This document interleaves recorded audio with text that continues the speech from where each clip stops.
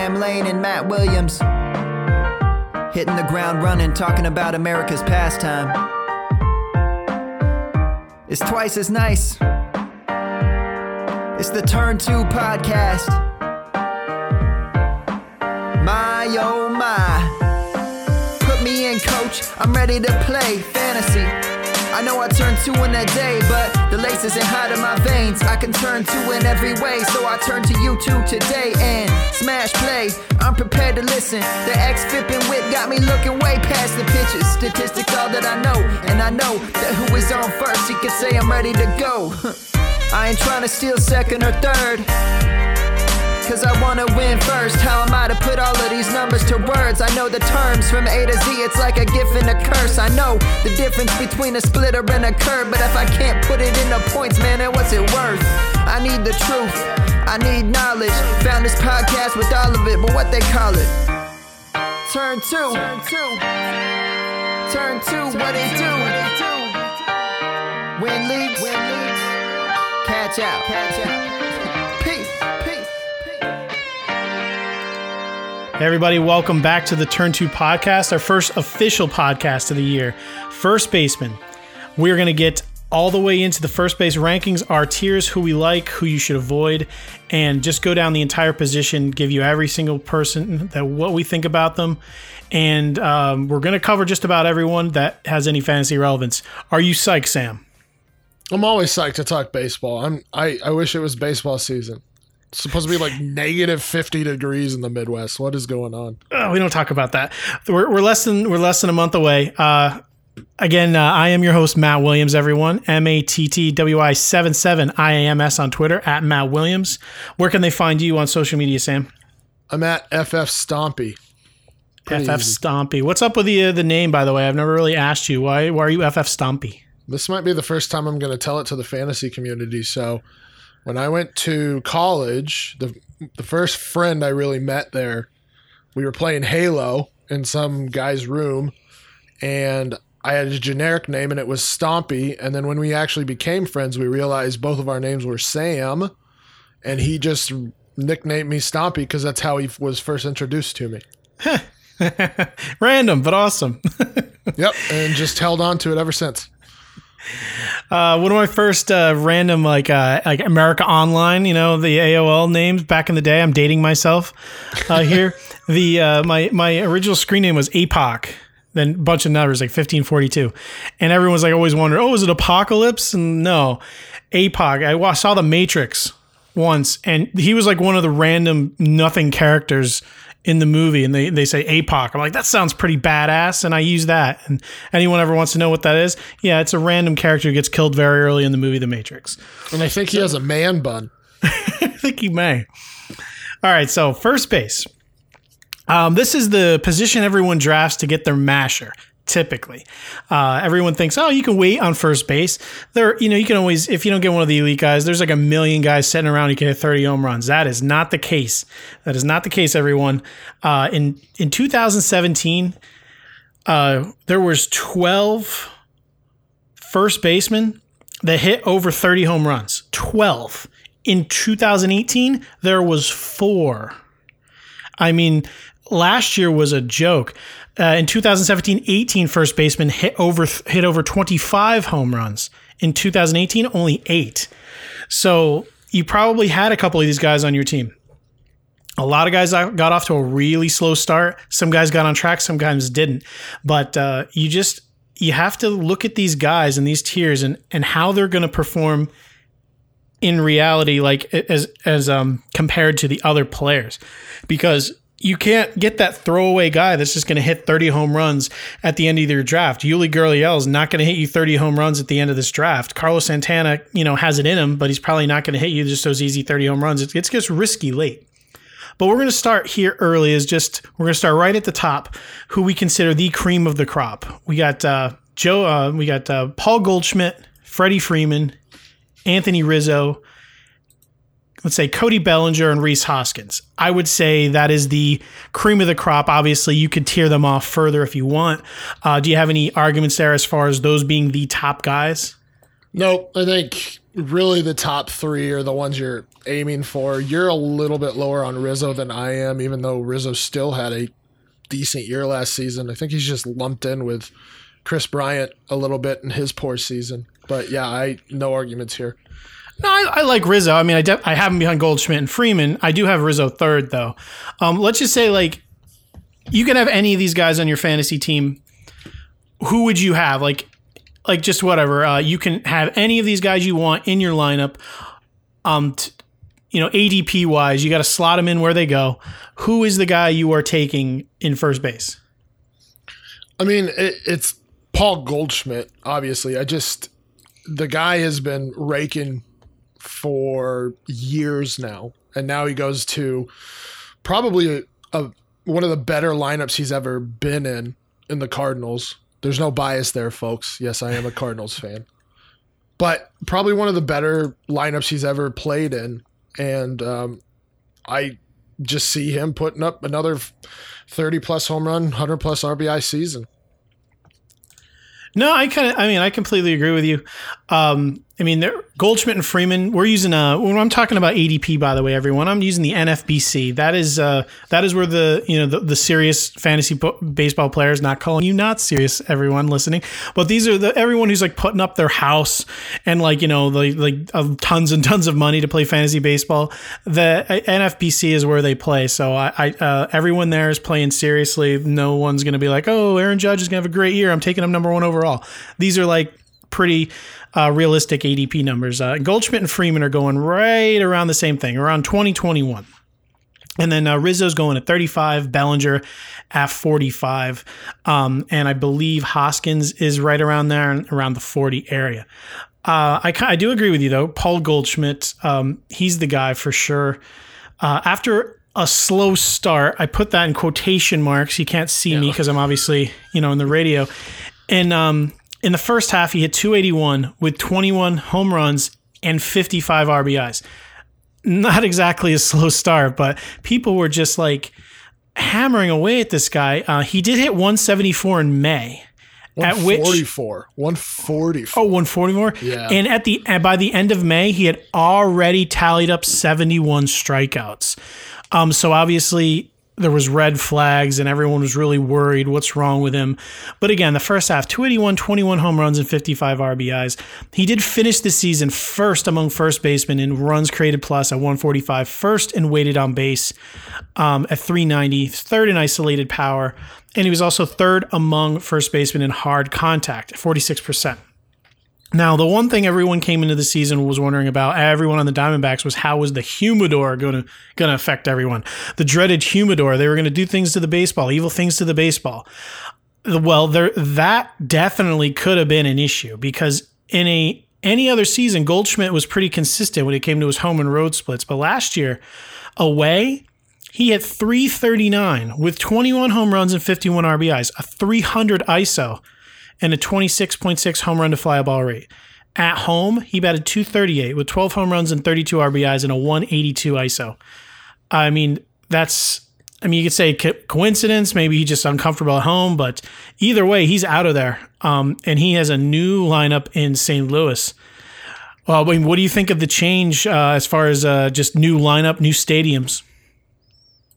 I'm actually looking up ballpark factors here real quick.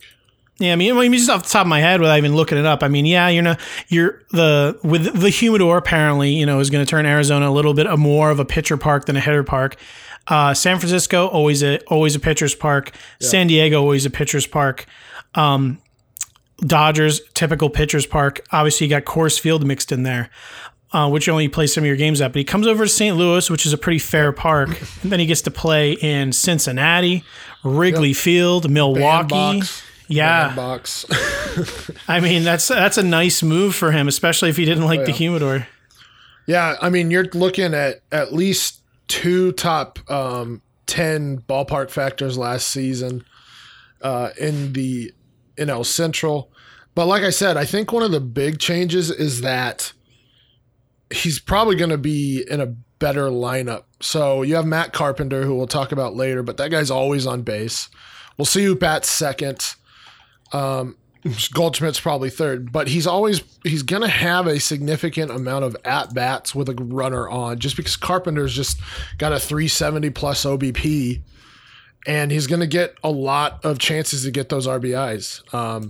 So I feel like this is going to be kind of an easy 3,100 season for him with everything considered. Yeah, I don't know if I would say he's in a much better lineup than he was last year. But everyone, I mean, they put in the humidor. He wasn't himself. Pollock was injured at times, obviously, as Pollock does. But he did have Kettle Marte had an okay year. What I'm thinking of, David Peralta. Yeah, Peralta. Pollock, like they were okay at certain times, but yeah, I mean Carpenter will probably, I don't know, will he lead off for this team? Will it be Bader? I'm not really sure what they're going to be doing with the outfield. DeJong will probably bat second, Goldschmidt third, Marcell Ozuna cleanup. Yeah, that's what I'm guessing right now. Carpenter, for some reason, he's just averse to batting anywhere but first in that lineup. So, yep. I think I think this is just going to be true for most lineups these days, is you need that guy that's going to get on base early and often. Mm-hmm. And Carpenter, that's what he does. And like I said, we'll talk about him later, but he hit like 247 last season, but he still had like a 374 OBP. He's an on-base machine. And when you have guys like Ozuna and Goldschmidt behind him, I mean, that's just, I guess, a recipe for more runs, and they've proven it several times, even when they haven't had a masher like Goldschmidt in the lineup. Yep. And it's obvious Goldschmidt's not going to be stealing bases like he once did. This is why he's not a first-round pick or in consideration for a first-round pick, because I think a full bounce back is in store. I mean, I think we're getting a Paul Goldschmidt offensive year minus the typical bounty of stolen bases. And if he's going right now around 2021 for Freeman, looking at the way the rest of the first baseman lineup, I have no issue even grabbing him a little early. I do like Goldschmidt more than everyone else to that degree, but I do think everyone's going fairly where they should. I think 2021 is probably where Goldschmidt and Freeman should be going, but I'd much rather have Goldschmidt than Freeman. But Freddie Freeman, as we move into him, is very underrated. I mean, he is a star. He is about as consistent as you can get. He's just incredibly boring. He just, that's his big issue with, he just has no publicist. If he played in New York, this guy would be a monster. He was third among first basemen in runs created plus at 137, second in weighted on base, and sixth among first basemen in hard contact. But I mean, this guy is just, I mean, it's kind of money in the bank. Like, there's just no worries here. You can take him safely. Like, he may not stand out in one area, but he's incredible at all areas. I mean, like you said, he's boring. I mean, he's kind of a run-of-the-mill superstar at first base, but you wouldn't know it based off of the publicity or lack thereof for him. But he's been a monster for at least the last 4 seasons. And I think he's just going to be a reliable guy. I mean, much like Paul Goldschmidt, you're going to expect, I mean, maybe not the 3,100, but you can probably still expect 2,590 from Freddie Freeman this season. Yeah, I think 707 plate appearances last year. Yeah, I think. Lord. Yeah, I mean, I think at this point, I mean, yeah, he's not like gonna go insane in any particular category, but he's gonna bat 300. He's gonna get 25 to 30 home runs. He's gonna get 90 to 100 RBIs. He's gonna score between 90 and 100 runs, and he's gonna steal you a handful of bases. Mm-hmm. The value here, it's a guarantee, pretty much, with barring fluke injury. This guy is just going to give you those. So that's why he is worth every penny, going around the 20. And he's just in a game where so many people slumped last year. Goldschmidt, Rizzo, Bellinger, Rhys Hoskins, Carpenter, Votto. I mean, a name a first baseman, they struggled last year. Not Freddie Freeman. He was fine. So, I mean, those two are right at the top. I still would rather go Goldschmidt. Moving into Anthony Rizzo. What do you love so much about Anthony Rizzo? I guess my thing is that he's just been steady. for the last few years. Let's see, he's had 25 or more home runs since 2014, 23 or more since 2013. He's had 74 or more RBIs since 2013. Since 2014. Last year, yes, was a down year overall, but he still had a 287 BABIP. He still had a 359 WOBA. He still had a 125 WRC plus. He's a steady player. I think that's the thing with these top end first basemen is you can rely on their production. Yeah, I think Rizzo got off. He had a rough patch for a while there, and there's something weird that happened last year for him. Typically for his career, he, like everyone's better at home, pretty much. Most people are just more comfortable at home, therefore they perform better. There's some players that are just identical both. But Rizzo last year was weird. At home, 404 weighted on base, 156 weighted runs created plus, 217 ISO. Well above average. Very good. On the road, 317 WOBA, 95 weighted runs created, and a 162 ISO. I mean, he was a completely different player on the road. Well below average major leaguer, actually.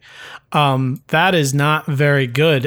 For his career, he actually is usually okay. For his career in road games, 347 WOBA, 117 runs created plus, 216 ISO. So he's usually pretty straight. But last year, for whatever reason, he just could not hit outside of Wrigley Field. I don't expect that to continue. There's no reason to expect that to continue. Everyone outside of Javier Baez struggled a little bit, which is why they got rid of Chili Davis. I don't think he was the problem. Something weird was, obviously Chris Bryant was injured. Expect him to bounce back too. I just expect all the Cubs to bounce back here. But yeah, Anthony Rizzo, where's he being drafted right now? Around 35. Yep. You can grab him 15 picks later than the other two. I'd consider him quite a safe pick as well. Yeah, so Rizzo, he actually also, much like Goldschmidt, struggled early. He had a 149 average in April. Mm-hmm. And his first half versus second half splits, he hit a lot better in the second half. So I would expect, and I haven't really done a ton of research in home versus away, first versus second half, but I would expect him to continue that. But like I said, he's a safe pick. He's just going to give you, again, like that 25 plus home run, 90 plus RBI season. Just before we move on to the next two guys I have grouped together, Cody Bellinger and Rhys Hoskins personally. Before we move on to there, I said, just a recap, Goldschmidt's my number one. I'm probably not going to be drafting Freeman and Rizzo, even though I consider them safe. Goldschmidt's going right around Freeman, but I think Goldschmidt still has it in him to give you first round value. Who knows if the stolen bases come back a little bit? I love the lineup. I love the way he's going towards a free agency year. Everything is lining up for me to see a giant year out of Goldschmidt. So if I'm going early, I'm going Goldschmidt. Otherwise, I'm passing up Freeman and Rizzo and taking my chances on what a Cody Bellinger or Hoskins. They're very similar players. Obviously, Bellinger is more, he gives you those stolen bases and batting average. Hoskins is going to give you more power and RBIs. Starting with Cody Bellinger, not the sophomore campaign everyone was hoping for after his fantastic rookie year. Batted .245 with 93 Ks in the first half. He did hit 17 home runs, 236 ISO, which wasn't bad. In the second half, he hit 285, but his power suffered, went down to 168 ISO. The second half batting average is possibly due to an elevated BABIP, which is 356, which is a little higher. So he just in general didn't have the year we were looking for. Another weird thing along with him with Rizzo is he was a well below average player at home. Last year at Dodger Stadium, a little bit of a pitcher's park, but still in his rookie campaign, he loved playing at home. In 2018, 303 WOBA, 96 runs created plus, and a 178 ISO, all below average at Dodger Stadium. On the road, 385 WOBA, star level 143 runs created plus, 235 ISO. So why is that? I'm not sure. He's a fairly consistent performer home and away in his rookie season. So I'm not sure what to go there. But again, in the end, in 2018, he still finished with 25 home runs, 76 RBIs, and 14 stolen bases, which is why he's sitting back up here. So, call it a sophomore adjustment period, but if that's his adjustments period, it is still very valuable. So rather than, I think, go get Anthony or Freddie Freeman at 21 or Anthony Rizzo around 35, I'm going to wait another 10 picks, grab someone, maybe grab an ace in that round, and wait and get Cody Bellinger 10 picks later. What do you think of Cody? Yeah, I agree. He does play in Dodger Stadium, which could have something to do with it. Dodger Stadium is known relatively as a pitcher's park, but then again, he also plays at Petco and just forgot San Francisco. Yeah. Does get to go to course. What do you think? They did revamp the lineup a little different. I mean, they actually they cut. They got rid of Kemp, they got rid of Puig, they got rid of Grandal. Doesn't look like they're getting. Does not look like they're getting Real Muto. Oddly enough, it looks like the Reds are trying to get her or the Padres, but he could still end up in LA. They did add AJ Pollock, which I don't know how much you can really trust that. I would say just with his injuries. Yeah, I mean, I wouldn't call him injury prone only because the injuries seem fluky to me. I mean, it's broken bones and a groin. Nothing seems related, but I mean, it is. They always have the saying: the biggest predictor of future injury is past injuries, and he has been injured. Justin Turner's probably due for a big bounce back, so I mean, it's not a bad offensive team, but I don't know. I would take a gamble.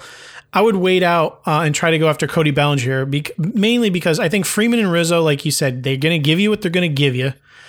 I don't expect anything more from them. I don't see like an MVP season really in them. Like, Freddie Freeman showed that one year, like he could have been there. Like I can't remember what he was batting. He was just like he was just going off the charts. But I think Cody Bellinger, as far as fantasy baseball, I should say, has a first round MVP type season in him. If he can get all of his ducks in a row, take a step forward, he gives you those stolen bases. I think he could give you that giant season that maybe Freeman and Rizzo can't from a fantasy perspective. Yeah, my fear, and you talked about it, is that lineup. I don't know what kind of protection he has, nor what kind of run production exists ahead of him. It's just that lineup has been revamped so much. I don't know he's kind of a question mark to me. But then again, he had a down season, and like you said, he produced fairly well despite that down season. So yeah, the line. Yeah, go ahead. No, so you could foreseeably see him do that again. And again, I think that's kind of a theme here, is that a lot of these top end guys are reliable. They're not going to put up these gigantic numbers, but they're going to be reliable. And it seems like even though Bellinger has struggled, he had a decent season, and you can rely on that. Yep. One interesting thing that I should say why I love also chipping in, waiting for Bellinger and Hoskins, is they both will be first base and outfield eligible, which is something unique that obviously adds to their value. We were talking a little bit about the Dodger lineup. It's not a bad lineup. Like, it could be great, in fact, but everyone's a question mark, which is the problem. AJ Pollock will probably lead off. Batting second, Corey Seager, could be a star. Had his own injury concerns. Batting third, Justin Turner, star, injury concerns. Cody Bellinger cleaning up. Max Muncy. We'll talk about him in a little bit, if you believe in him or not. Then you got Chris Taylor, Jock Peterson, Russell Martin. I mean, it could be very good, but things don't fall the way you're hoping. It could also go very bad. All right, moving over to right down to Rhys Hoskins. This is the last guy in the people I would be very happy getting. There's other people that we like, but these is like if I got one of these, I'd feel very comfortable. Rhys Hoskins, just another one of those guys. If you owned him last year, I mean, I saw him cut in plenty of leagues. It was insane. Everyone thought, this guy, first year fluke, what a bum. And then the best thing that ever happened to him happened. I'm sure Hoskins didn't think it at the time, but he got his jaw broken. He was just having the worst start of his year, and then he fouled a ball off his own face and broke it. And it gave him the time off he needed to get his shit together. get his head right, and he came back and just destroyed folks. Tremendous power surge in the second half. 374 weighted on base with a 309 isolated power. He lowered his strikeout percentage from 25.1 to 19.7. He only batted 237. I do want to make that a thing. I do not expect any batting average really out of Rhys Hoskins. He's not going to really have that, but he did have a little bad luck in the BABIP department, 225. So it's not going to be bad as 237, but he's not going to be batting 300. I would look for Hoskins to have the full 2018 that we hope for in 2017. But again, if it gets that part of the draft, he and Bellinger are a little bit of a coin flip for me. Both have that first base outfield eligibility. They just have a little bit of a different skill set, but I'm definitely happy to end up with either of these guys. Bellinger is going to cost you a lot more. He's no, they're going around the same, right around the same. Yeah, 40, 45. They're going right around the same in drafts. In terms of Hoskins, I think I prefer him over Bellinger, and like you said, I think you're not going to go wrong with either one. But I mean, we talked about on our introductory podcast the importance of looking at narrative and looking at splits and the like.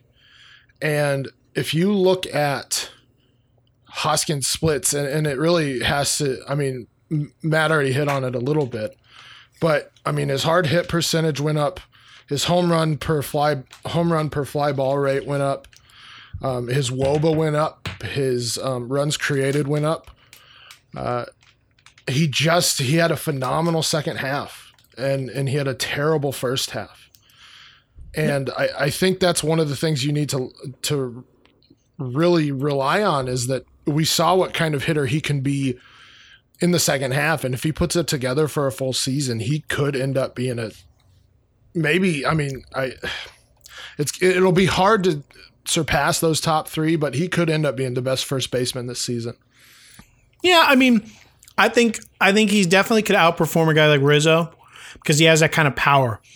Like we were saying that there's not that many people that can really put up that large power from last year. Like I think Hoskins could put up Gallo power numbers, but without the stiflingly terrible batting average. Yeah. His K rate's pretty low too, which is kind of phenomenal. The one thing that people don't realize is a big factor here is Hoskins did not like playing outfield. They had Santana. They brought in Santana for no reason. And then, they shipped him right out because they want Rhys Hoskins to play first where he's comfortable. Don't underestimate how much that can affect a young player. Being in the outfield, he has to worry about that, having, when he screws up in the field or just different things he has to just worry about doing that he's not comfortable doing. He's going to be at first base this year all the time. He'll be very comfortable in the field. You won't have to think about it. When he is comfortable, you'd be shocked at how much that can affect a player. So, I mean, Hoskins, I'd be very comfortable with just looking at his second half and being like, yep, that's what I'm getting, and maybe a little better. So love Rhys Hoskins. So that kind of does it for everyone me and you are fairly confident in. Yep. We're going into our pretty much the next tier of guys, which some people may disagree with, because one guy we left out of the top tier that maybe some people don't is Matt Carpenter.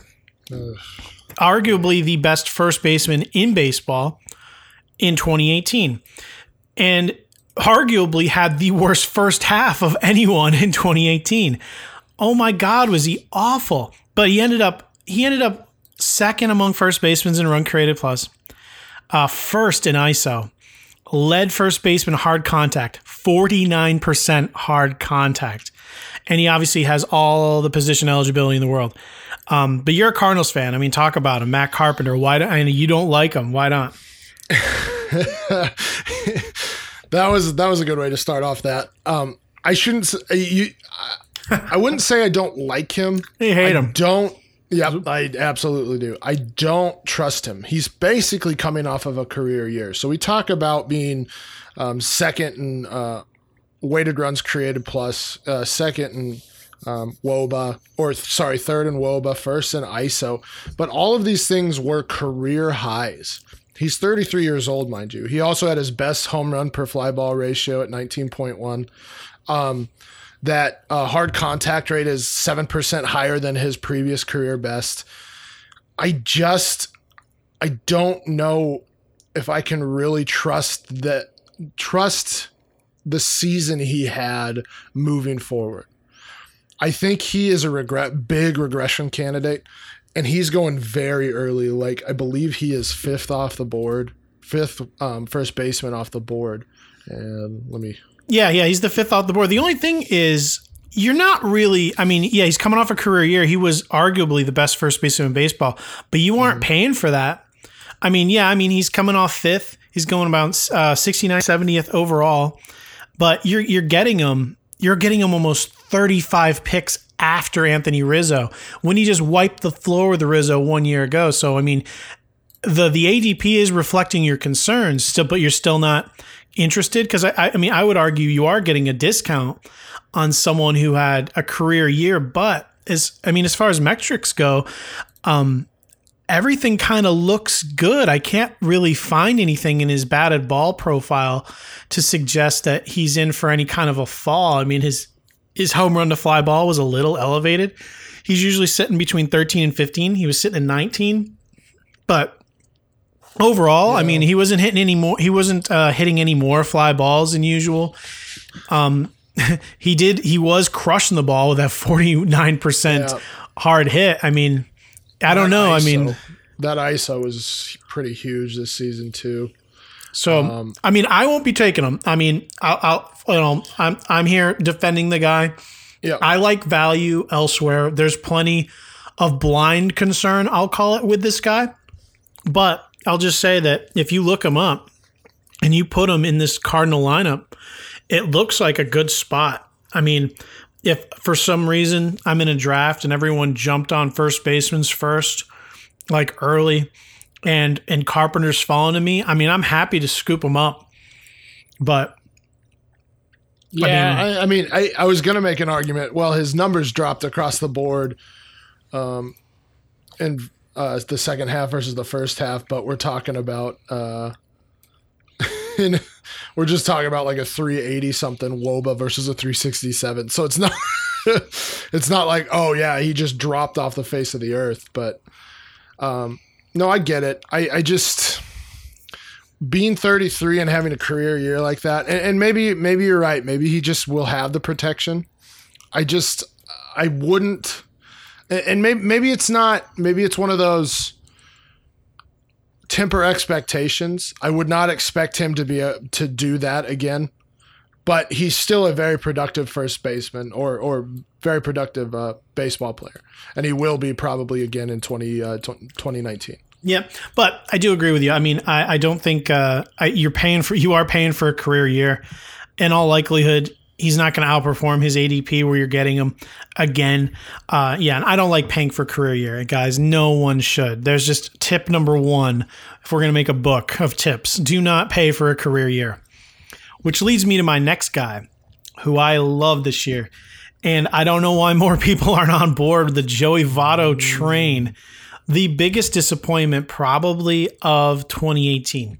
I think he's the steal of the draft, especially in points leagues. In points leagues, this guy is a juggernaut. I mean, despite a, again, quote, down year, still finished fifth among first basemen in runs created plus, 131, fifth in WOBA. Only 12 home runs, though, and 67 RBIs, which was the big red flag to everyone. He had a really home run to fly ball rate does not apply to everyone. Like we said, some people have career averages that are just higher. Some have lower. He had a 9.5 home run to fly ball in 2018. From 2015, 2016, 2017, he averaged 20.5. So if he just goes back to his typical career average for himself, he's going to double his home run to fly ball ratio. And he's still a stud when it comes to on base. He gets his walks, 417 on base last year. Seventh among first basemen still in hard contact at 41%. I mean, 41% is not bad at all. So he was just unlucky in the home run department. 41% hard contact, still taking his walks, doing everything Joey Votto does. And they have revamped the living hell out of that lineup. They are adding people like crazy. I don't know if they're just trying to surprise the NL Central and score more runs than everyone. Their pitching staff is still very suspect, but Joey Votto, I mean, I'm all over it. You want to talk about Matt Carpenter getting a discount at 69 where he's going? Joey Votto at 73. Just a couple of spots before Jesus Aguilar. Give me all the Votto. All of it. I can't do it. The issue for me is that his ISO, all of his power numbers were basically down, but his BAPIP was still 333. His hard hit percentage was still was actually pretty high, 41% in terms of Joey Votto. There's flags for me, and I think he's losing part of who Joey Votto was before. And that, I mean, the past 3 seasons, he had 29, 36 home runs, 80, 97, 100 RBIs. So yes, the red flag exists on the home runs and RBIs, but for me, it's the power versus his actual hitting numbers. So hitting 333 a BAPIP, but his ISO's 135, that scares me a little bit. Well, let's say I see a bet is possible here. Yes. Who would you take instead of Joey Votto? Who would you take over Joey Votto? Who's going behind him? Ooh, that's a good one. I know you like Matt Olson, so I don't know if you'll do that bet. I'll do that bet. All right, I'll do Matt Olson. And I love Matt Olson. All right. So what is the terms of the bet? We'll have to come up with something. For now, We'll just call it common sense. Who's better? Oh, really? You're just going to start throwing stuff? No, I mean, who was better common sense? We'll have to agree who was better. We'll come up with with actual terms, but for now, we'll call it a common sense bet. Yeah, all right. Sounds good to me. Loser falls on their sword. All right, Joey Votto. Literal sword. Yeah, we're going to buy a sword. We're going to carry ourselves on the air. That sounded really bad. All right, next guy up, Jesus Aguilar. He's going 78 in NFBC.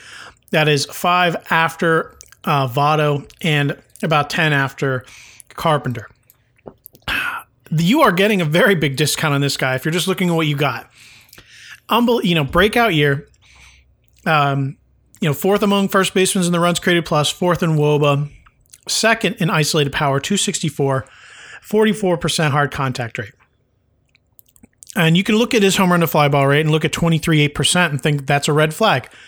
Not for Aguilar, I don't think, because in his time in the majors when he didn't have full-time at bats, he still carried a 22.5 in 2017. So he's just one of those guys that just has he just rolls with a higher home run to fly ball like JD Martinez. So he's going to probably be able to sustain that. The big question here is, do you think he was a one-hit wonder? What do you think? Yeah, I mean, it's scary. I guess for me, he showed it across 2 seasons. Now, his weighted runs created plus jumped a little bit.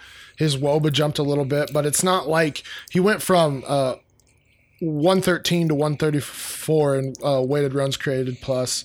He went from a 351 WOBA to a 374. So he's not like it's like this abnormal number jump. Mm-hmm. So and I mean I think that's a pretty good lineup too. He actually had very good lineup. Yeah, he hit his BAPIP was actually down too from 2017. So I think this is more a case of he just found himself in a good lineup, got regular at bats, and took advantage of it. And this is an older breakout. Yeah, I love him. I mean, you said the home run to fly ball ratio is completely sustainable. He had full-time at-bats in 2018. Usually when a weird guy, an older player that gets full-time at-bats, people say he'll get exposed. He'll play every day. People find his weakness. He will get exposed. He did not get exposed.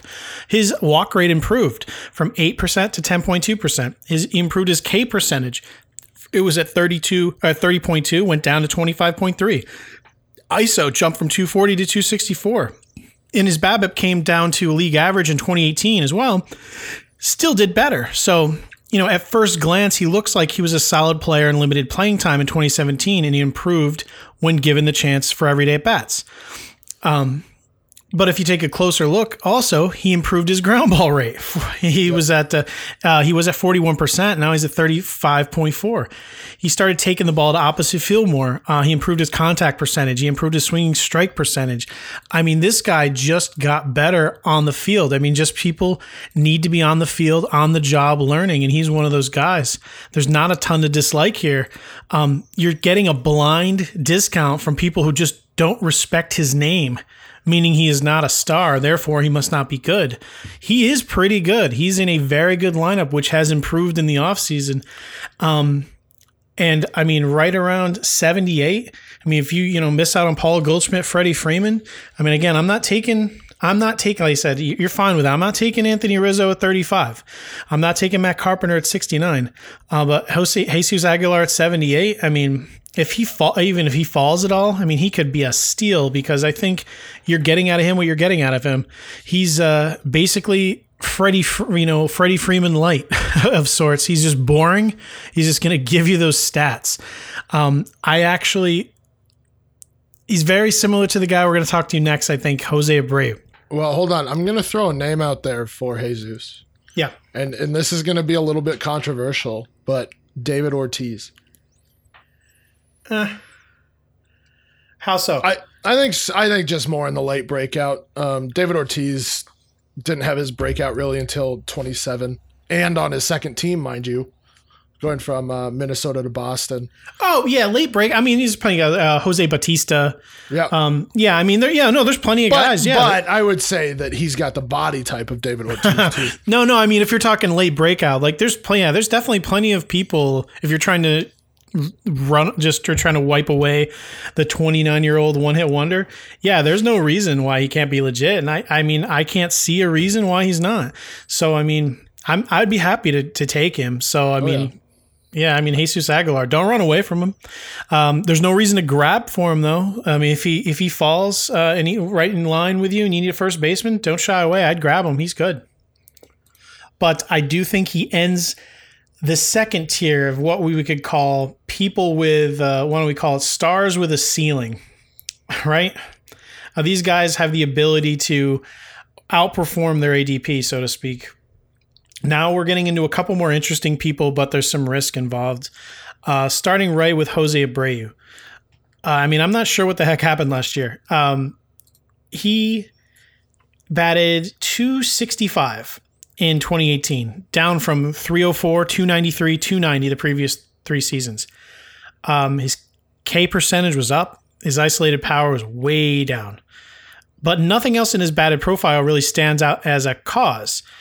His plate discipline didn't really change as far as chasing or anything from previous career marks, at least. I mean, things change from year to year, but as far as things he's done in the past, I mean, so what's up? He was not very healthy last season. He battled a groin injury. He had a thigh infection that ended up ending his season. So, I mean, do you blame the injuries? I mean, it's hard to blame the injuries, but it's also hard not to. I mean, before 2018, he had 4 straight years when he had at least 25 home runs, 100 RBIs. 3 of those seasons, he had over 30 home runs. So, I mean, I want to give Abreu the benefit of the doubt here, but when he's surrounded by people like Jesus Aguilar and Matt Olson, I tend to shy away a little bit. I mean, I'm not running away from Abreu, but I'm definitely not targeting him. Yeah, I agree. I mean, his BABIP was down a little bit. So he might have gotten a little bit unlucky there, but yeah, he's that's going to be, I mean, he's still put up 22 home runs and 78 RBIs in 128 games. So he was still productive. Yeah. He's fine. Oh yeah. Just not the production that we were used to in his first 4 seasons. I tend to think it's an anomaly, but it's definitely a question mark. It's definitely, you're taking a risk. And like you said, with the guys that surround him, probably worth going safer. Yeah. I mean, personally, I would rather, right before him, pull like 8 or 9 picks ahead of him. I'd rather take Aguilar, or a guy we're going to talk into very shortly, Matt Olson, is going almost 20 picks later. So, I mean, if you're going to go with risk, I'd risk it later in the draft. I'm just not sure what the deal is with Abreu. He's not on a very good team. They're probably not going to be signing Machado. I mean, who knows what they'll end up doing, but Oh, no. I mean, the one thing they have is they did sign, in probably an attempt to get Machado, they did get Yonder Alonso off Cleveland. They're going to play him at first base a bit, so it'll give Abreu time at DH, which will keep him fresh to a degree. But Jose Abreu, nothing to get excited about. Not a guy I'm really targeting. He's probably, I think, a little lower in the ADP than he should be. Or some other guys are too high. So, that's our case for him. One other guy that we're sliding into the rankings here is Daniel Murphy. He's not a first baseman yet, but he's probably going to be, I think. I don't know what Colorado's definite plan is as far as like what they're doing with Desmond, and what they're doing at second base. So, Daniel Murphy, last year he had to deal with that knee injury, which was a nightmare for fantasy owners. The recovery took forever, and it ruined almost the entire first half. But he did hit .315 with 11 homers and 30 RBIs in the second half. So, he kind of looked more like Murphy to end the year. But the bottom line here is with Murphy, he's a 300 hitter and he's moved to Coors Field. Are you excited about that? I don't know, because I think the rumors are that he will be a first baseman. I think in terms of the actual contract, I'm not. But then again, he has shown that he can rake. And if he is healthy, that lineup's going to be scary. Yeah. Murphy, I'm a Mets fan. I will let everyone know that. I've watched this guy, and then I watch him. I watched Sandy Alderson just let him walk away, which I understand because he's a brutal fielder, and then just have monster years for the Nationals. This guy is a hitter. One of my favorite quotes, he went to college in Jacksonville. He introduced himself to some scouts, and he said, you say, "Hi, what's your name?" They want you to introduce yourself with your name and your position. "Hi, my name is Daniel Murphy, and I hit third." That's what he said. And that's what this dude is. If he can stay healthy, I would expect him to hit around 320 to 325 in Coors with 25 plus home runs. If you want to talk about, he's not finishing first at the position, but this is a guy who could easily settle into the top 5. And you're getting him down here with Jose Abreu, which again, I'm not trying to pick on Abreu, but if you are going to be waiting this late, take a shot. It's a little bit of a risk, but I take a shot on a guy like this. You may want to grab a backup option later, but I really, it's very interesting for Daniel Murphy. Wait and see what looks in spring training. We'll keep tabs on it, but if this guy's healthy, look out. This guy could lead the league in doubles. Well, and if you actually take a look at what Ian Desmond did last season, when he actually, I get it, but when he actually started hitting, he ended up, I think, with the highest home run to fly ball ratio of all first basemen. He had 22 home runs, 88 RBIs. He only hit 236. I should say, all the Coors hitters do have elevated home run to fly balls. Right. So you should never hold that against them because they all do. Yeah. All right. So, all right. That's enough from you. That's just a general thing for Coors people. But yeah, I think really the reason I brought it up was when you actually get a good hitter in there that hits the ball hard and can hit 300 outside of Coors, just imagine what he can do in Coors. So know that Desmond's not a good hitter, and he hit well in terms of traditional fantasy numbers.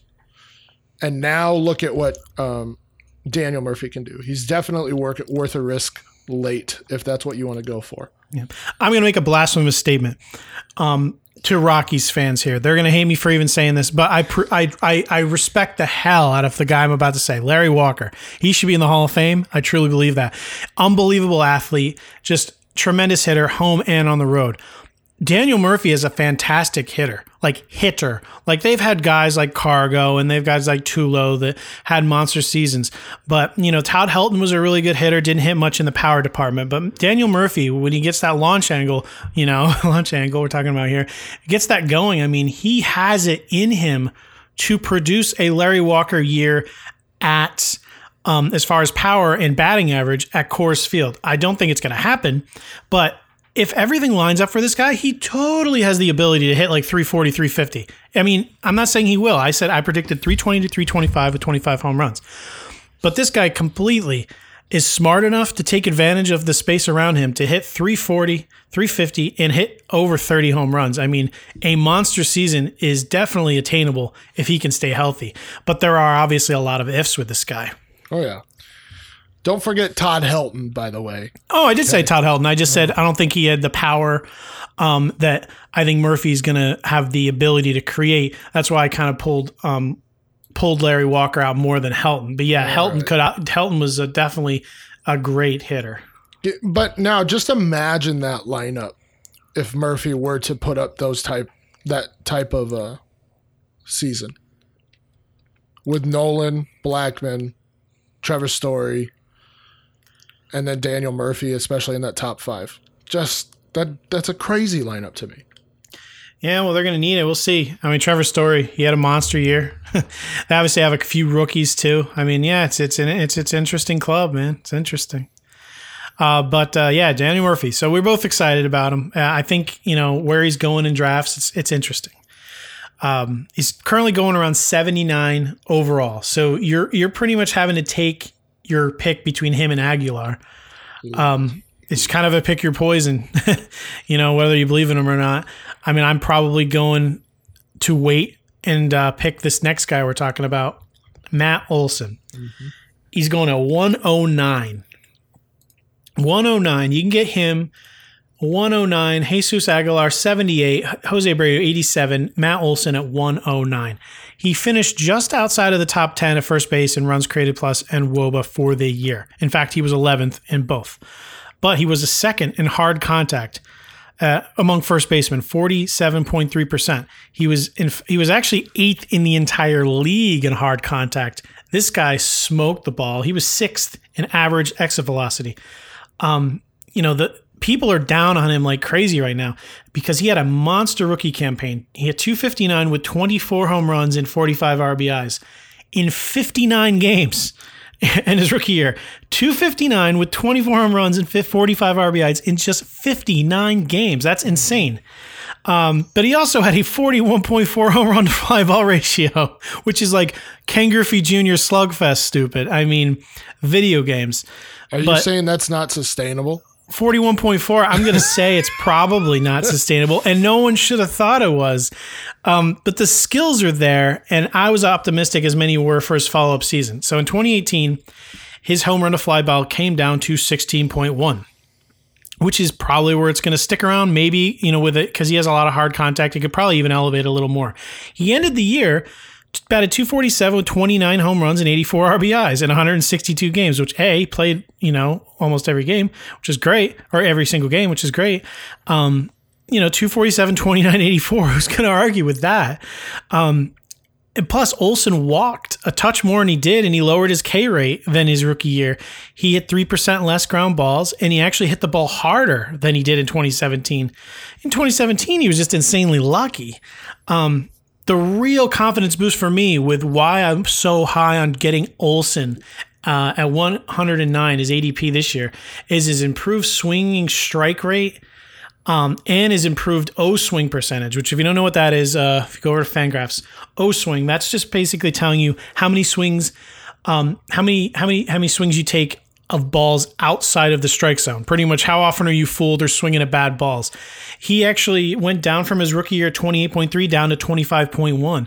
So he actually just improved as an overall hitter. So he's a young guy and he's improving. And I mean, I think he makes strides to become a better hitter overall. He almost cracked 30 home runs. I think he's the best value in the draft, in my opinion. I think I fully agree there. And just on that theme of becoming a better hitter overall, his first versus second half, definitely he got better. 332 WOBA to 352, 112 WRC plus to 125. His BABIP jumped. His OPS jumped. I mean, many things jumped across the board. K percentage dropped. Baseball or base on balls percentage jumped. He improved over the season. And I think that is something to hang your hat on going into 2019. And I absolutely agree that Olson's probably your best value at first base in this draft. Yep. Yeah, no, completely agree. Matt Olson, 109. I mean, that is maybe the last guy I'm completely comfortable taking as my first baseman. There's some interesting guys after here, but he's kind of my cutoff, at least in my opinion. If I don't get, Goldschmidt, Freeman, Rizzo, Bellinger, Carpenter, Votto, Aguilar, Abreu, Olson. That is my cutoff. Is there anyone else you'd put in your group of people you'd actually be comfortable being your first baseman? I'm actually higher on Gallo than you. Want to talk about Gallo? Yeah, let's talk about Gallo. All right. I mean, back-to-back 40 home run seasons. He's going to bat 200. That's the only thing, which, it is what it is. Yeah, but I think that's one of those things. So just to talk about that, sometimes there's just players that you have to embrace their flaws, and he's just not going to hit the ball a ton. Or, I guess not a ton, but he's not going to get on base a lot. He's just not going to have a high average. I'm going to substitute that for 40 home runs every day of the week. Yeah, to help your point, actually, I said this in the very beginning of the show, but in 2017, 12 first basemen hit over 30 home runs in 2017. In 2018, only 4 did. That's Joey Gallo. Maybe a couple of years ago, you wouldn't be as impressed with 40 home runs batting 200. You are in this climate. There's not that many people hitting that many home runs. He has a little more value though. So, is there anything else that really sticks out to you why you like? Obviously if you're in a league that counts strikeouts, he obviously takes a dip back, but we're just talking about standard leagues where that's not an issue. But that's obviously a thing to worry about. Yeah, obviously his isolated power's high, his slugging's high. He's like he's your Adam Dunn. He's your typical power hitter that's going to give you 35 plus home runs. He doesn't get a ton of RBIs, and that likely has to do with most of his runs generated come from home runs. But when you have a specialist like that, you're taking the good with the bad. I'm not a bad hitter. I'm a specialist. Yeah. Do you know there was a point? I don't know if it ended that way. There was a point, at least, where he had more home runs than singles. I did know that. Legitimate. I will say also another thing in his defense, through his career, he's still young. He has improved his contact percentage and swing strike percentage incrementally year after year. So he is actually becoming a little bit of a better hitter. I don't know how much is going to end up helping him in the end. Yeah. But Joey Gallo, he's going right now around 107, right next to Matt Olson. So, I'll take Matt Olson. Yeah, I agree. I think that's one of those two where it really depends on what kind of league you're playing. So we're Roto fans. So Joey Gallo is very useful in Roto just because he can give you kind of a head start on on the home runs part of your scoring. And that's how I've always played is, you want some of those well-rounded players, or you want a lot of those well-rounded players, but every once in a while you need those home run guys, you need those stolen base guys, and that's basically all they do. Yeah. We went back earlier where I was saying the people I was comfortable with. It leads us to our next guy. I'm not saying I'd be comfortable with this guy being my first baseman because I do have some doubts about him. But here's his stat line from 2018. 263, 391, 582 slash, 35 home runs, 75 runs, 79 RBIs, 3 stolen bases, 16% walk rate, 27% K rate, which is a mirror image of what Jesus Aguilar put up. Jesus Aguilar, you can get a 78. You can get this guy at 109. They had the same line. It's Max Muncy of the Dodgers, who, by the way, I believe is eligible at every position there is. He plays everywhere. The big difference, though, between Aguilar and Muncy is Aguilar showed glimpses of this before 2018 in small spurts, where Muncy kind of came out of the blue and had this massive power. You could say he played well in the minors, but 319 ISO was well above his full season minor league average. 29.4% home run to fly ball ratio is also a red flag. Although he had a 47.4 hard contact, which was no fluke. He was just killing the ball. So, the question with Max Muncy is, was he a one-year wonder? I mean, you can take him late enough to gamble. Because obviously, if he is just one of these guys there's plenty of people that just come to the majors and they're just better. It just happens. It's like all of a sudden, for some reason their eye works better with a little more speed coming at them. I don't know what it is, but Max Muncy, what do you make of this guy, and are you willing to risk your season on him being your starting first baseman? Not with the guys around him. I mean, there's some guys I actually prefer around that area. Jurickson Profar for one. We'll talk about him. It was across the board. Like, everything got better, and it was significantly better. It wasn't like, okay, we're seeing this slight uptick over time. It was, I'm going to jump several points here. And I mean, that includes, his ISO jumped from 173 the previous season to 208. His WOBA jumped 20 points. His WRC plus jumped 20 points. This is one of those, I think, obvious outlier seasons to me. Like, he wasn't a bad hitter before. He just was not this type of hitter. See, I disagree only because some of the numbers you were doing are more describe how good he was, but they wouldn't be red. The only red flag for me really is the 29.4 home run to fly ball. I mean, he had a 319 ISO, which obviously I do not expect, but he did have a 47.4 hard contact. I mean, he was making hard contact, and he is a good hitter. So I'm not sure that this kind of season's coming again, but I kind of do believe in him here. I think he's due for some regression, definitely in the home run department. But if you're going to tell me that next year he was going to hit 265 with, let's say, 27 home runs, 25 to 27 home runs, 80 RBIs, I mean, I'd buy that. I don't think maybe he's not going to be pushing for 40 again, but I think pushing for around 30 is might be who this guy is. Just from watching him and looking at the numbers, I think everything actually looks pretty good, other than a little bit of maybe a little fluky luck in the home run to fly ball department. Yeah, we'll see. I think that's one of those things. I'd rather take a risk somewhere else or on somebody else than this potential. I mean, he seems ripe for regression to me. All right, we got another bet.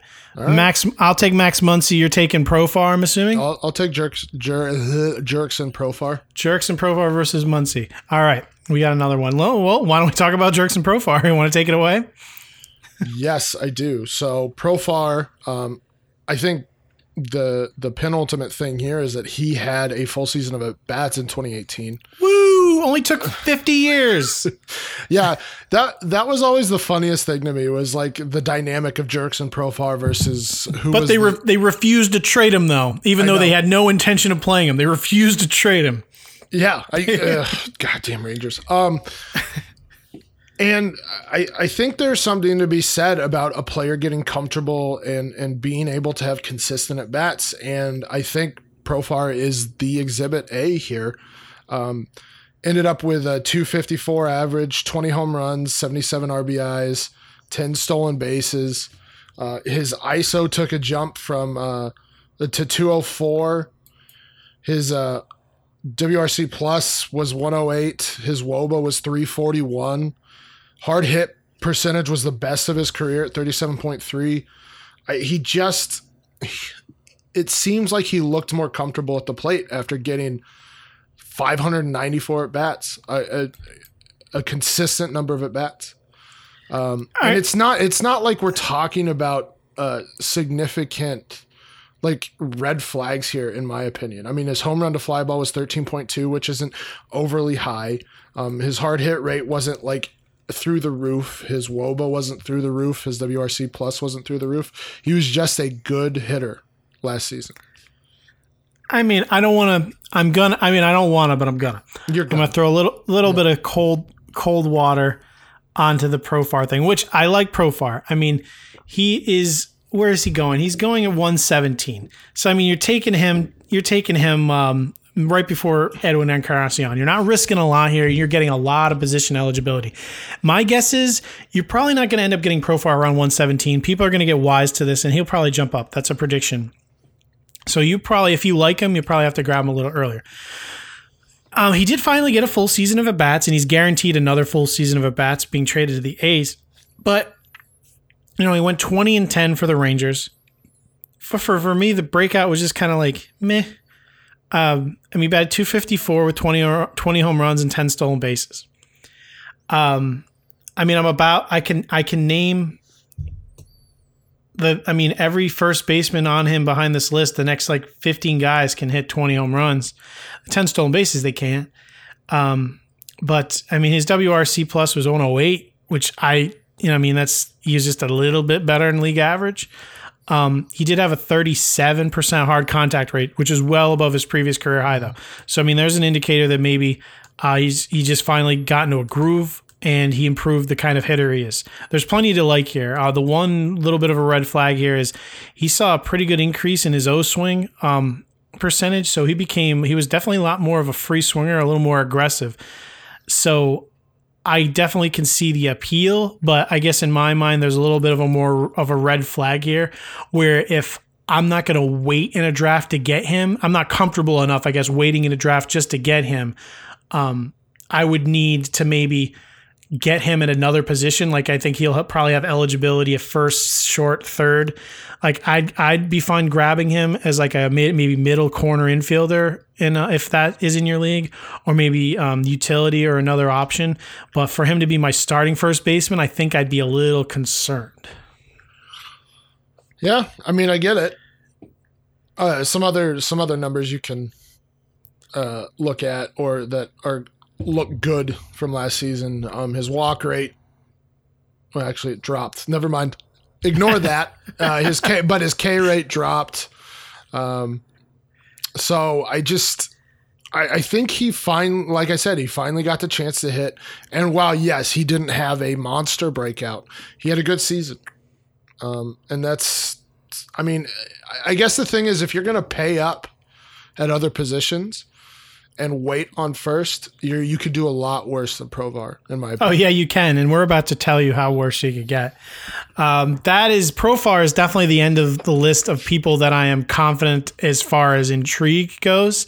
There are a couple of interesting people that we'll get to, prospects and the like, that have their own red flags, but that is kind of the end of the list of, if you've gone past this list, you could have problems. Mm-hmm. This is our tier 3, which I'm just going to call oh shit.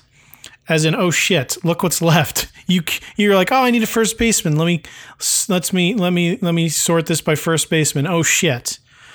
Ian Desmond. What is a bad, just these numbers like I do, but what would you just say? What is considered a bad ground ball rate? What do you want to say? You want it to be under 50, right? Before you're like, oh my God, he's horrible. Ian Desmond is 62% ground ball rate. And of course, he capped that off with a 21.5 soft contact rate. And any ball he got in the air, he had a 24.7 home run to fly ball ratio. Now, I should say, for all things even, he had a 2020 season last year for the Rockies, despite all those red flags. I bet you didn't know that. I know you did. We talked about this, but the listeners, 20 home runs, 20 stolen bases out of Ian Desmond in one dumpster fire of a season. So everyone was pretty fired up. I know he was a sleeper of mine going in last year. Desmond, they're going to put him at first. Great. He's going to get all these at-bats. And it was just awful. But he ended up being still pretty valuable. And, they could be pretty good this year. Another good lineup. But 62% ground ball rate, 21.5% soft contact. No, thank you. I read those things and anything good is erased away from me. Do you have any interest in taking a shot on Ian Desmond? I'm just he's one of those guys I just delete from my queue so I don't even have to accidentally take him. Absolutely not. I will say this. I guess Rockies fan as well. He was one of the hardest players to watch last season. So hard to watch. Plus, I'm hoping he's just going to be a fourth outfielder for the Rockies, and Murphy takes over that first base position, so he's even less valuable then. Oh, they're paying Desmond a decent amount, aren't they? Yeah, that was an insane contract. I want to vomit. All right, here's another guy who had an interesting line. This guy batted. We talked about the lack of power out of first base. If everything I said before, would you take a guy hitting 246 with 32 home runs and 107 RBIs? Yes. Yeah, that's Edwin Encarnacion last year. The aging wonder who had his worst walk percentage in 7 years, worst K percentage in 13 years, worst ISO in 7 years, worst runs created plus in 7 years. I could go on for a long time. He is down in almost every category, and how he got to 32 home runs and 107 RBIs is kind of beyond me. But I will say that when I was talking about Joey Gallo, you can get Edwin 20 picks later, and it's possible he gets a bounce back. It's possible he gets way worse. But, I mean, he had all these career lows in almost every category that it's almost reasonable to expect that he has a little bit of a rebound or falls off a cliff. You know, could go either way. But if you're maybe thinking about getting Joey Gallo at 107, you can get Edwin Encarnacion about 20 picks later. So, I mean, what do you think? I mean, are we seeing maybe a change of scenery bounce back or a slow descent into a black hole? What do you think? I have to think it's a slow descent into a black hole. He's getting old. But I mean, that's what I think. He's one of those that maybe if you're looking for some home run help, you might just take a chance on him and be like, well, he can be my backup. And if I need home run help, well, we'll put him in there. But I can't take the chance. I can't do it. Oh, that's so bad. But then again, I said that about Joey Votto, so who knows? Yeah, I mean, and plus all these things we were saying, it really, really depends on your league. I mean, if there's certain things that, sometimes that you just have to, I mean, in certain leagues where you only have like a first baseman and you don't have no corner outfield, obviously you're never considering any of these guys. But, it all depends on your league. But in general, Encarnacion, there's nothing that suggests he's going to get better other than the fact that he's never been this bad. So, there's that. We're moving on to some interesting guys here. We're going to talk, here's a group. There's a whole group here we're going to talk about. Miguel Cabrera, Yuli Gurriel, Luke Voit, Carlos Santana, Justin Smoke, Tyler White, and Martinez. Jose Martinez. Yeah, Jose Martinez, who's, has his own issues with playing time now. Starting with Cabrera. I mean, I wrote this before the start of last year to avoid him like the plague. He was coming off injury. He just looks like he was never going to be healthy again. It was just a matter of when he was going to go on the disabled list again. He went on the disabled list, and he was done for the season shortly after. He was hitting 299, so there's plenty of people who are going to try to find a silver lining. He was hitting 299. He was hitting all singles, folks. He had no power in his bat. I mean, I watched him. I love Miguel Cabrera. He is a Hall of Famer. But, I mean, we'll have to take a look at him in spring training. But I haven't seen anything to like out of him in quite a long time. Three home runs. Oh, yeah. I mean, I didn't mean literally all singles. His ISO was like 149. Yeah, three home runs. I know. He had 3 home runs. That's what I'm saying. Okay. Yeah, I mean, I'm not really considering him. I mean, he had a 128 runs created plus, was actually still pretty good. But, he is Miguel Cabrera. I'm going to want to, I don't want to say I'm writing him off completely. I want to see what it looks like in spring training, how he's feeling, how he's looking. But in general, I just don't see me drafting him in any leagues just because there's other people I'd much rather avoid the headache. I mean, anything to add on Miguel Cabrera? No, I mean, I think he's like a worse Encarnacion, basically, at this point. Like, he he's injured, he's old, and he's just not putting up any numbers. It's funny. It's like the hit tool is there. Like he still has the ability. He has the eye. It's just these injuries have like almost robbed him of his power. It's just that's why it's kind of sad. I mean, I'd love nothing more than to be wrong on this though, folks. I mean, nothing more. So we'll see. I mean, he definitely can still he's still smart and he knows how to hit. It's just a matter of his body will allow him to.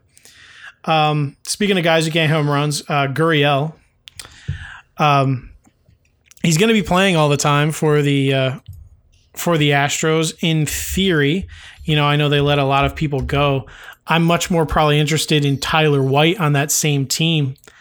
The only thing going for Gurriel last year is that he did have a 7.6 home run to fly ball ratio, which is probably due for a little bit of a rebound.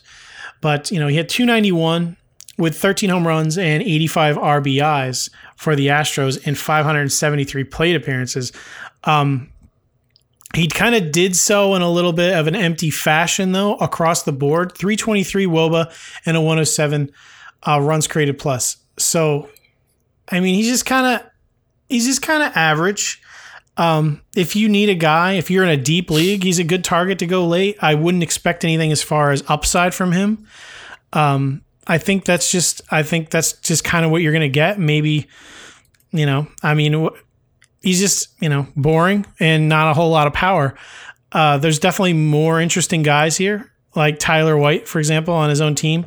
Hit 287 with 10 home runs and 39 RBIs in just 50 games in the second half last season. 264 ISO, 381 WOBA, 147 runs created plus. I mean, I love Tyler White because he mashed the ball at AAA, and his major league numbers kind of line up with what he did there. So there's nothing more than, assuming an adjustment period is coming than to really, assume Tyler White can't kind of keep this up. It's a small sample size. But Tyler White's being drafted after, Ian Desmond, Eric Hosmer, Yuli Gurriel, Luke Voit, Carlos Santana, Jose Martinez, Trey Mancini, Marwin Gonzalez, Justin Smoke, Jake Bowers. You can get Tyler White after all those guys. So again, if you want to make a gamble, I would do it with a guy like Tyler White rather than spend an early pick on Miguel Cabrera or like Gurriel. I mean, what do you think along those guys? No, yeah, I absolutely agree. I mean, we're at a point now where if you're actually taking a chance, take a chance on a guy with a lot more upside. Yep.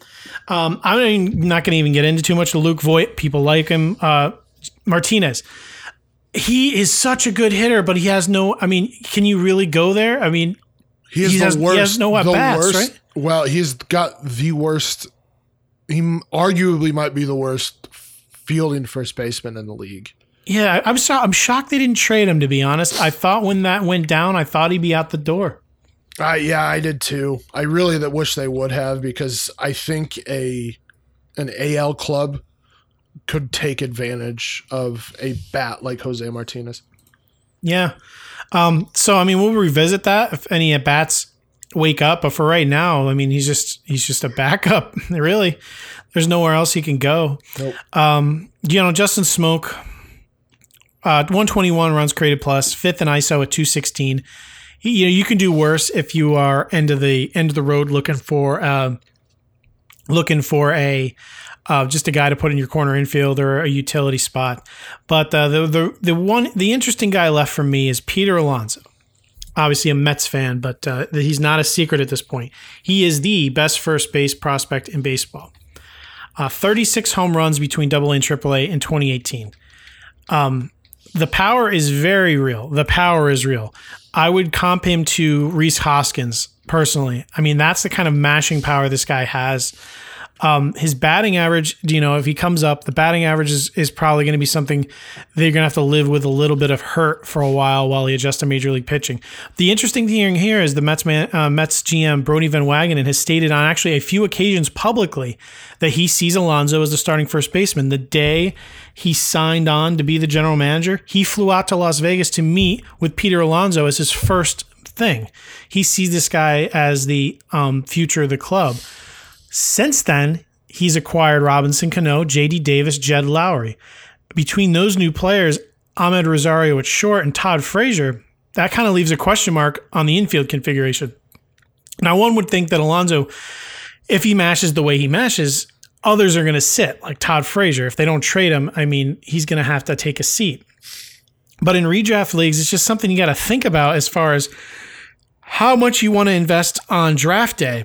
I mean, he's going to, at minimum, I think, get the Acuna Super 2 treatment at minimum. But if you can afford the roster space, he's easily the best first base prospect. And he is a guy where, if you just want to risk versus reward, you grab this guy. Where is he? Right now, he's going 254 in NFBC. Wow. I mean, 254. You can get him 100 picks almost after, or you can get him like 100 picks after Edwin Encarnacion and Miguel Cabrera. 100 picks. Throw this guy on your bench. You could have a guy that could potentially, hit 240 and hit 30 bombs for you in his very rookie year. He could do better than that, but I mean, like I said, the power is legitimate. I don't know how much you know about Peter Alonso. I really am into the prospects when we start talking about him, but he's definitely an exciting guy. Yeah, only flags that I really can see are his walk percentage dropped and his strikeout percentage jumped in AAA. But, I mean, even then, his ISO in AAA was humongous. His WOBA has been humongous his entire career in the minors. His runs created plus, his weighted runs created plus has been huge. It dropped a little bit in AAA, but still 139, which is very good. And I think the expectation really from you is that he's probably going to be more of a home run hitter, like mid 200 average, but you're going to get a lot of home runs, a lot of RBIs from him. Yeah, I could see him developing into a better hitter. I'm talking realistically out of the gate. Yeah, you're not going to be seeing anything north of 250, I would think. Right. But he's, as far as 2018 though, I mean, or 2019, I'd have every confidence in trying to roster him. Obviously, if your drafts are closer to opening day, you'll get a much better idea of what that will look like. But I mean, after that, you have a couple of big guys that we haven't talked about yet. Marwin Gonzalez, the jack of all trades there. CJ Cron, Josh Bell, who I actually do want to talk about a little bit. Josh Bell, he had a very good rookie year with a little bit of a unsustainable home run to fly ball. He had a down year last year, which he only had a 9.2 home run to fly ball. He has the hit tool is there. He is a good hitter. But, he's also due for a little bit of a bounce back. So if you're sitting at the end of your draft and you're sitting between all those guys, I really do like Josh Bell to take another step forward this year. I know some people are in love with Bowers and O'Hearn, but, Bell is my guy towards the end of the draft. What amongst this group at the very end would you take a flyer on, like Alonso aside? I think I agree with you on Bell. We could always say Eric Hosmer just for that the every other year stuff, but we'll talk about Eric Hosmer here in a second. Eric Hosmer gets his own tier, folks. My concern with Bell is that we've already seen the outlier season in 2017 because 2016 his home run to fly ball ratio was 9.4. 2018 it was 9.2. So that's my concern is maybe that power that we saw in 2017, maybe that just isn't there. And that was the outlier. But yeah, I mean, if I'm taking a chance, don't like Belt, don't like O'Hearn. Cause I mean, first and foremost, Belt's probably given up, some at bats to, Buster Posey as he goes over to first, but, I think Belt might be getting some at bats in the actual outfield. Oh, well, but I mean, regardless, I don't like him as a hitter at all, but if these are the guys you're looking at, I don't mind CJ Cron, either. He's kind of just like a player, but he will be productive. I do want to talk about Ryan O'Hearn a little bit. He's interesting. In 44 games for the Royals last year, after doing fairly well in AAA, I mean his batting average is always fairly low. He came up and hit 262 with 12 home runs and 30 RBIs in just 44 games. He's going to strike out quite a bit, but 153 runs created plus 390 WOBA. I mean, this guy actually smashed the ball. He's going to be able to get some at bats. His defense is obviously a little bit to be desired, but you look at his batted ball profile. This guy has 42.3% hard contact, 45.2% medium contact, only 12.5% soft contact. No ball gets quarter. This guy punishes every ball he sees. And he brought his ground ball rate down to 34.6%, which it stood around anywhere between 44 and 50% in the minors. So,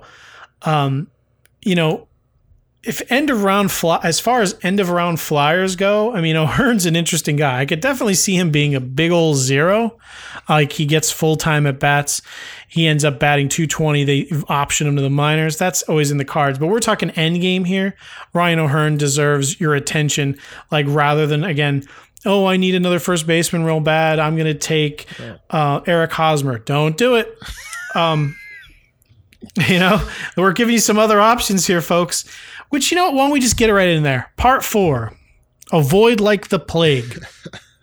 This is a special tier, and the only guy in it is Eric Hosmer. I don't know. I'm avoiding Ian Desmond like the plague, mind you.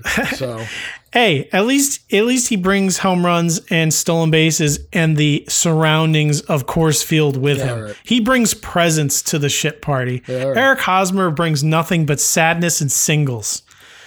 60.4% ground ball rate, 23.5% soft contact rate.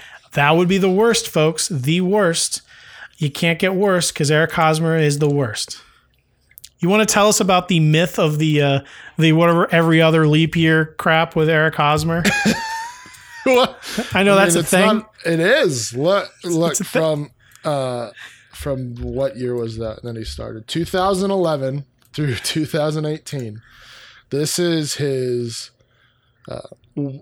I'll just go off of WAR real quick. So he had a 1.0 WAR, and then minus 1.4, and then 3.1, and then minus 0.2, and then 3.5, and then 0.2, and then 4.1, and then minus 0.1. It's a roller coaster. It is a roller coaster. And you see it across the board, like in literally every year, you see all of his numbers do that, like up and down. But I think really most of this is he moved to arguably the best pitcher's park in the league in Petco. And he's not like this overly powerful hitter. And now you have just some terrible stuff. Terrible stuff. I mean, I know we put him in his own. We put him in his own tier, avoid like the plague. He is going right now in NFBC around 170, which is still after Edwin Encarnacion, Ian Desmond, and Miguel Cabrera. I would take him in front of Miguel Cabrera and Edwin Encarnacion, but I'm not taking any of them. So it's not quite as bad as I am saying it is, but I would take, instead of Eric Hosmer, I definitely would rather just take a flyer on Tyler White, Peter Alonso, guys like that. I mean, if you're waiting on Eric Hosmer to actually be your starting first baseman, you are in dear, dear trouble. But he is going late enough where it's not maybe as horrible as we're making it seem. Right. And honestly, these numbers aren't like that far off from his career numbers if you really look at them.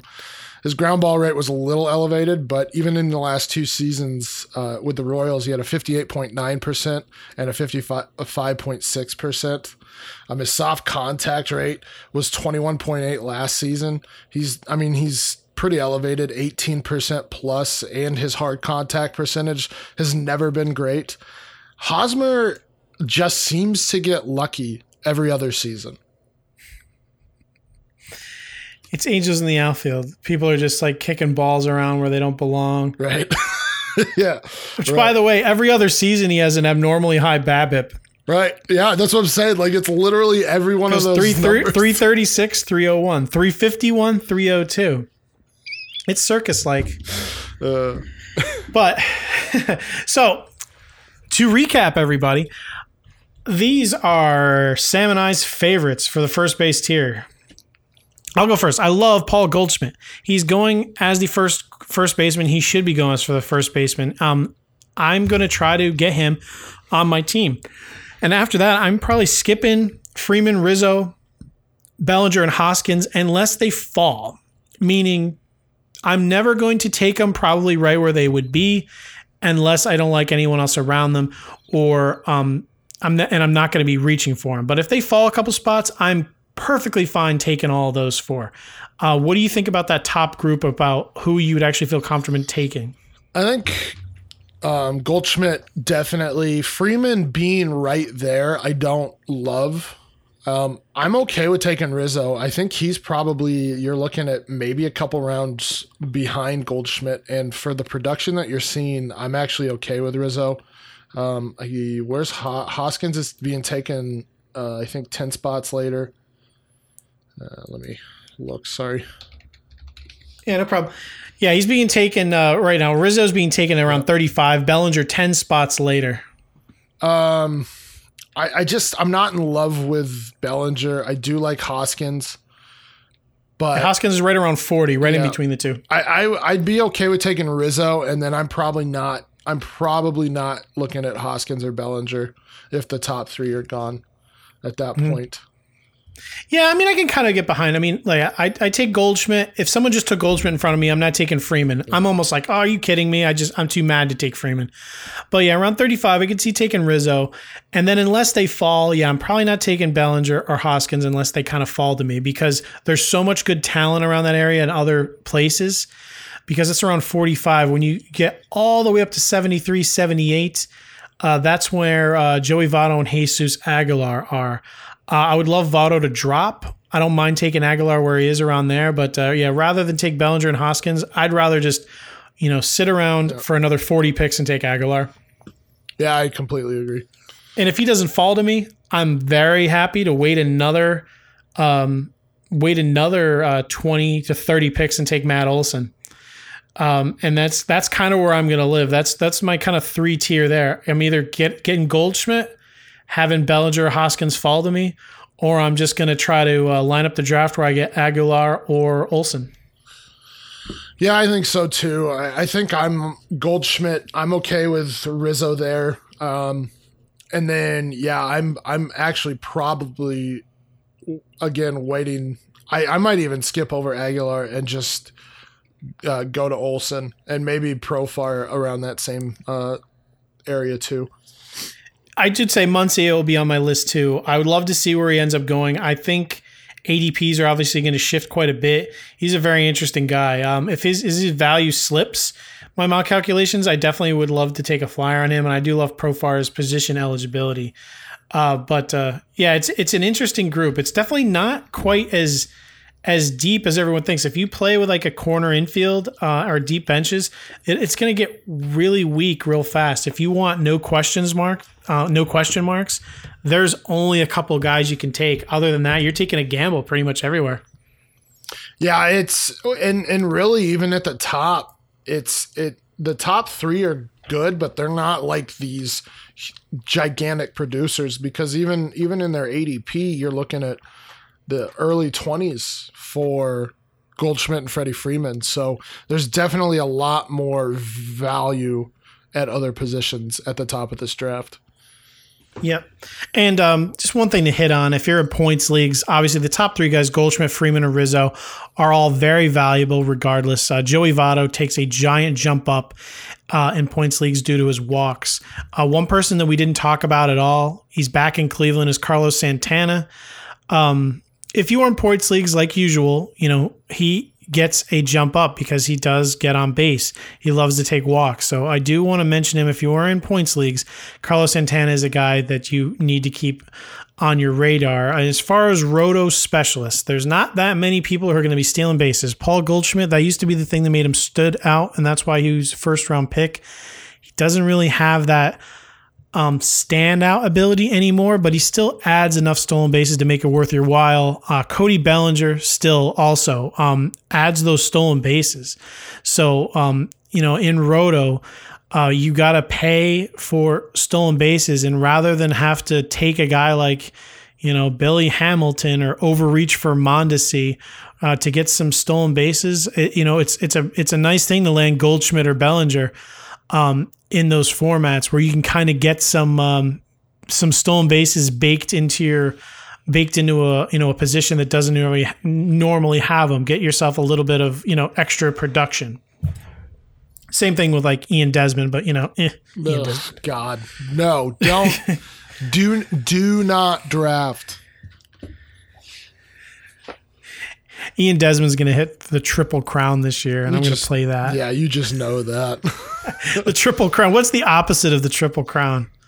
I don't know. It's kind of almost like the Golden Sombrero, but like horrible. Oh wait, more horrible. more horrible. All right. First base. That pretty much locks up first base. We've named everyone that you could possibly want to talk about at first base. I mean, unless you want us to really get into Justin Bour or Albert Pujols.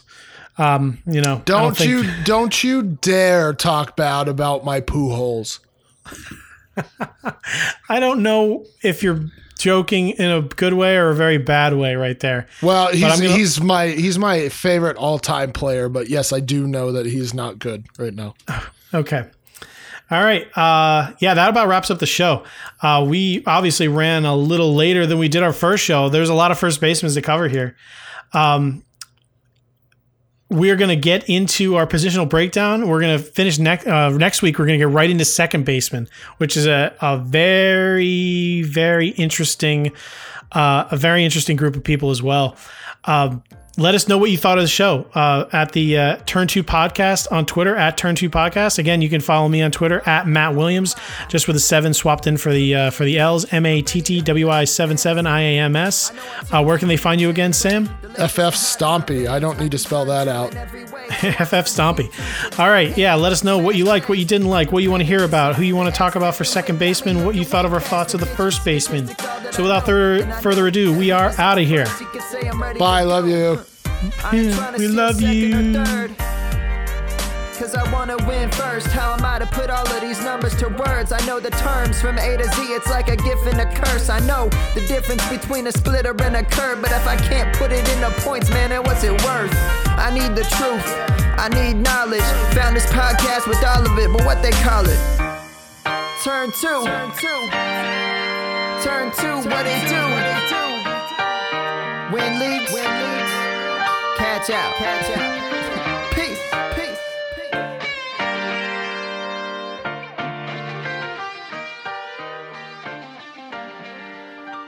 You guys, you lollygag the ball around the infield.